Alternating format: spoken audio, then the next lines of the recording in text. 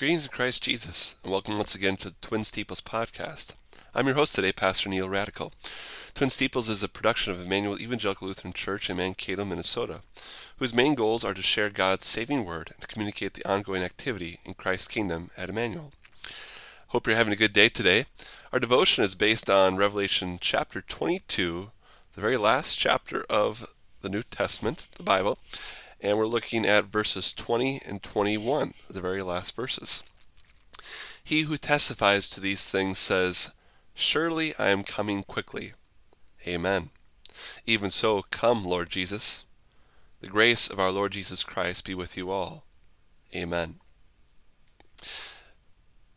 As the last chapter and the last verses of God's inspired word, it's important at the end of the church year here that we focus on the last things. When Jesus says, "I'm coming quickly," what does he mean by that? I was just visiting with a friend the other day, and we were talking about how quickly we want the Lord to come. Sometimes we think it's not quick enough. But throughout the ages, throughout the centuries, since the Lord spoke these words to John on the island of Patmos, we can, around the year 94 AD, we can see that this seems like the Lord is taking his time in coming. It reminds me of the words from Peter's letter to the congregation in Jerusalem and around that area. The Lord is not slow concerning his promise, as others understand slowness, but he is patient with us, not wanting anyone to perish, but all to come to the knowledge of the truth about eternal life. So when Jesus says, "I'm coming quickly," he's reminding us to be ready. He's reminding us that, yes, in our short lifetime here on this earth, we can be ready. We can look forward to Jesus coming with joy. And that's why you see John respond by saying in verse 21, "Even so, come, Lord Jesus." We think about our table prayers. "Come, Lord Jesus, be our guest, and let these gifts to us be blessed."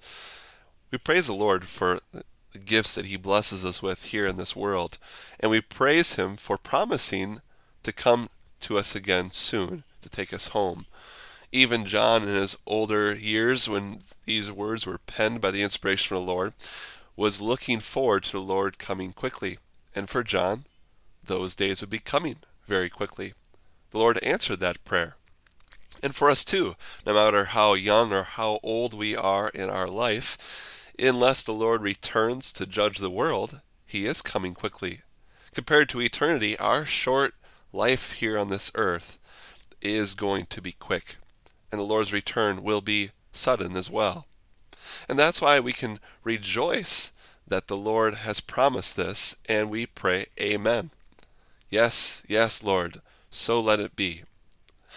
I am so thankful that John's revelation here ends with this blessing. "The grace of our Lord Jesus Christ be with you all." As we wait for the Lord to come quickly, it is his grace, it is his undeserved love, it is his mercy that is with us, knowing that our Lord Jesus will return to take us to our heavenly home. Jesus promises throughout the Gospels. He promises in the Gospel of John, "I will not leave you as orphans. I will come to you, so that where I am, there you may be also." What a joy it is that Jesus promises us these truths, that he has forgiven us our sins, he has conquered death itself, and he says, "I will return soon to take you to your eternal home in heaven." Surely, come quickly, Lord. And so we can give thanks again today for his word of promise to each one of us. In Jesus' name we pray. Heavenly Father, we thank you for sending your Son, our Lord Jesus Christ, to redeem us from our sins and give us the joy of eternal life. Until you come, please grant to us a strong faith that is confident in your word of promise, that living hope that we have through the resurrection of Jesus Christ from the dead. Until you come, Lord, keep us steadfast and strong in our faith so that we would be immovable, always abounding in the work of you, our Lord and Savior Jesus Christ. Help us to share this word of hope with all. In your saving name we pray, Lord Jesus. Amen. On this Wednesday, November 3rd. We are looking once again tonight to our online Bible class at 7 p.m. We continue through the Gospel of Mark. Hope you can join us. Do check out our church calendar that's got the link for the meeting online, and that's at 7 p.m. once again. Our weekend Sunday school Bible class continues this weekend with Why Membership Matters. We hope you can join us. We thank Pastor Schaller for coming from Eau Claire this past weekend while I was out of town conducting a wedding, and him bringing the Reformation message. Also, this past weekend we had the Minnesota Area Reformation Festival Sunday afternoon. We celebrated one of the 500th anniversary blessings that can be traced back to Luther in the Wartburg. One of the most important things the Lord did through Luther was translating the New Testament from the original Greek into the language of the people. 2 new brothers to our fellowship who, convicted by the strong word, left their former fellowships as pastors and conducted the Minnesota Reformation Festival service in Berea of Inver Grove Heights. Pastor Luke Willits and John Schnoes brought the strong word which we are blessed to have abundant access today. The service is available on Berea's YouTube channel, and the bulletin is also available there as well. I want to also remind our members and our listeners that our sanctuary carpet is just about done. The carpet's all been installed, and this upcoming weekend on November 6th and 7th will be the last weekend to share your vote on the pew fabric. After the service, please take a look and vote for your first and second choice. Please, only one vote per communicant member. Thank you to all the helpers who have moved pews, dusted and cleaned, and to the Board of Property for their work as well. They are working on reinstalling the monastery rails as soon as possible. This brings us to our prayer list for today. We continue to keep in our prayers Carol Brenner's family. Her victory service will be at 11 o'clock tomorrow with a visitation at 10 a.m. on Thursday. Bruce Newbert and Waldo Bergerman continue to be on hospice. We pray for them and their families and that they would be kept comfortable and good spirits. Wilton Landon had a tuberculosis surgery coming up, but that is currently on hold for his COVID treatment. So that's very serious, but we pray the Lord would bless that treatment and that he could have his surgery again very soon.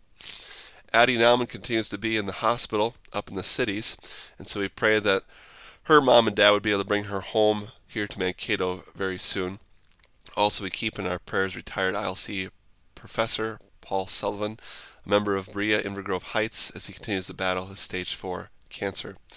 With these prayers in mind for the individuals and for their families, we pray the Lord will continue to answer our prayers and all of our concerns outside of this list, according to your good and gracious will. This brings us to our doctrine of the day for today, as we end the church year here at around Thanksgiving time. I wanted to look at some of the last day Bible verses. On the podcast here today, I have a link in our notes to a spreadsheet that I put together several years ago of the events that will happen at Judgment Day. So our devotion kind of leads us into these thoughts. What will Judgment Day be like? I think some of us are very afraid of that day. Some of us might be excited because it ushers in our eternal life in heaven. But what does the Bible say about it? I have 7 events, so to speak, listed on that last day. And it's hard to picture that day because we are so bound by time. The Lord can always do all these things that we list here all at once. But as we go through a list of logical arrangement of what will happen first, we can look at this list, a spreadsheet. Again, if you're at your computer at home or if you're listening, you can go back and look. And the very first thing that the Bible says to us about Judgment Day is that Jesus will return again suddenly and descend from the heavens just as he ascended.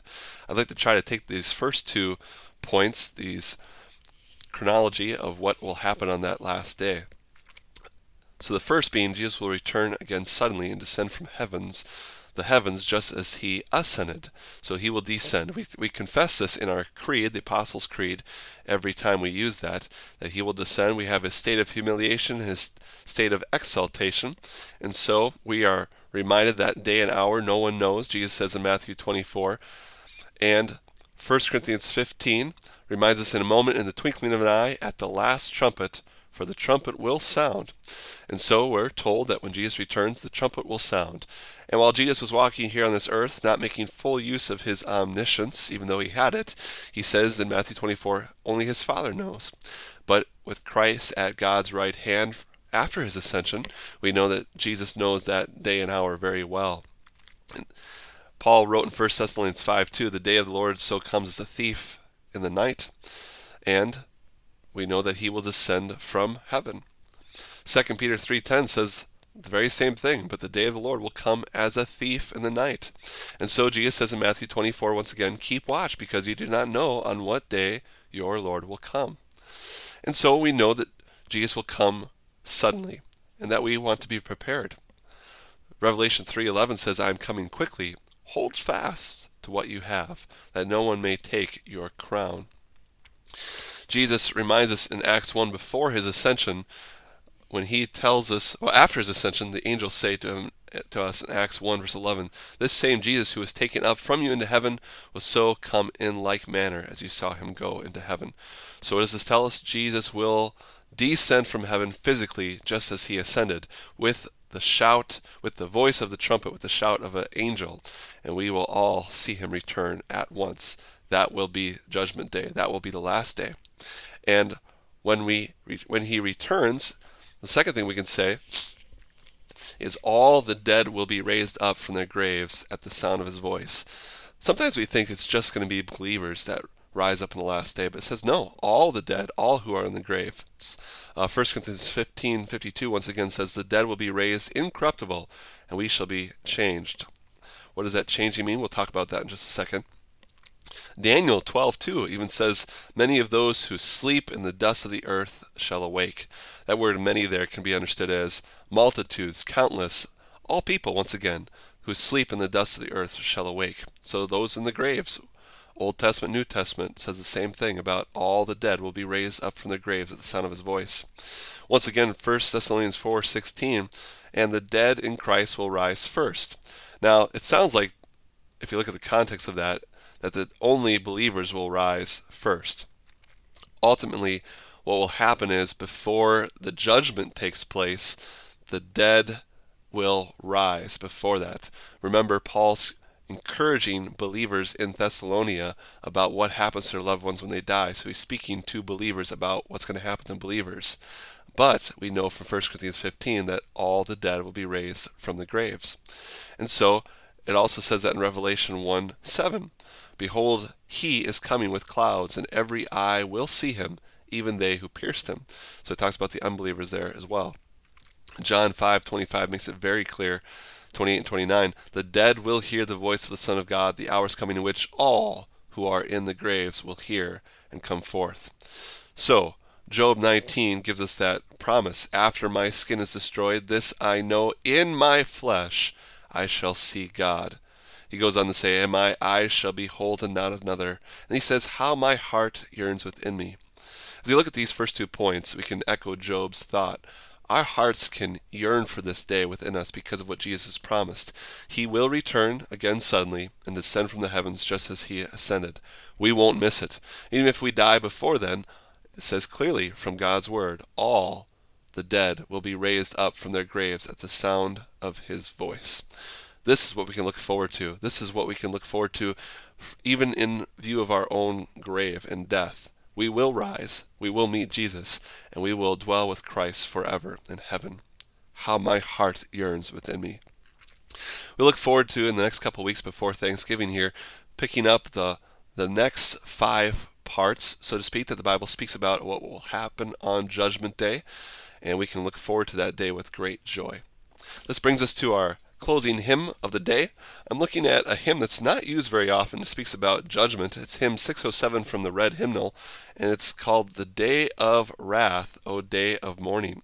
What's interesting about this hymn is that it's very short phrases, so we're going to look at the first 8 verses. We'll talk about the mourning of that day, but also it shows us hope right at the end about what our King does for us, our Lord Jesus Christ. Day of wrath, O day of mourning, see fulfilled the prophet's warning, heaven and earth in ashes burning. Oh, what fear man's bosom rendeth, when from heaven the judge descendeth, on whose sentence all dependence. Wondrous sound the trumpet flingeth, through earth's sepulchres it ringeth, all before the throne it bringeth. Sepulchres being the graves, the tombs, the tombstones there. Death is struck and nature quaking, all creation is awaking, to its judge an answer making. Lo, the book exactly worded, wherein all hath been recorded, then shall judgment be awarded. When the judge his seat attaineth, and each hidden deed arraigneth, nothing unavenged remaineth. What shall I, frail man, be pleading? Who for me be interceding, when the just are mercy needing? King of majesty tremendous, who dost free salvation send us, fount of pity, then befriend us. Amen. Thank you once again for joining us on our Twin Steeples podcast. Twin Steeples is a production of Emmanuel Evangelical Lutheran Church in Mankato, Minnesota. For more information, please check us out at emmanuelmankato.org. Until next time, may God bless and keep you. And may you always remember, Emmanuel, God is with you.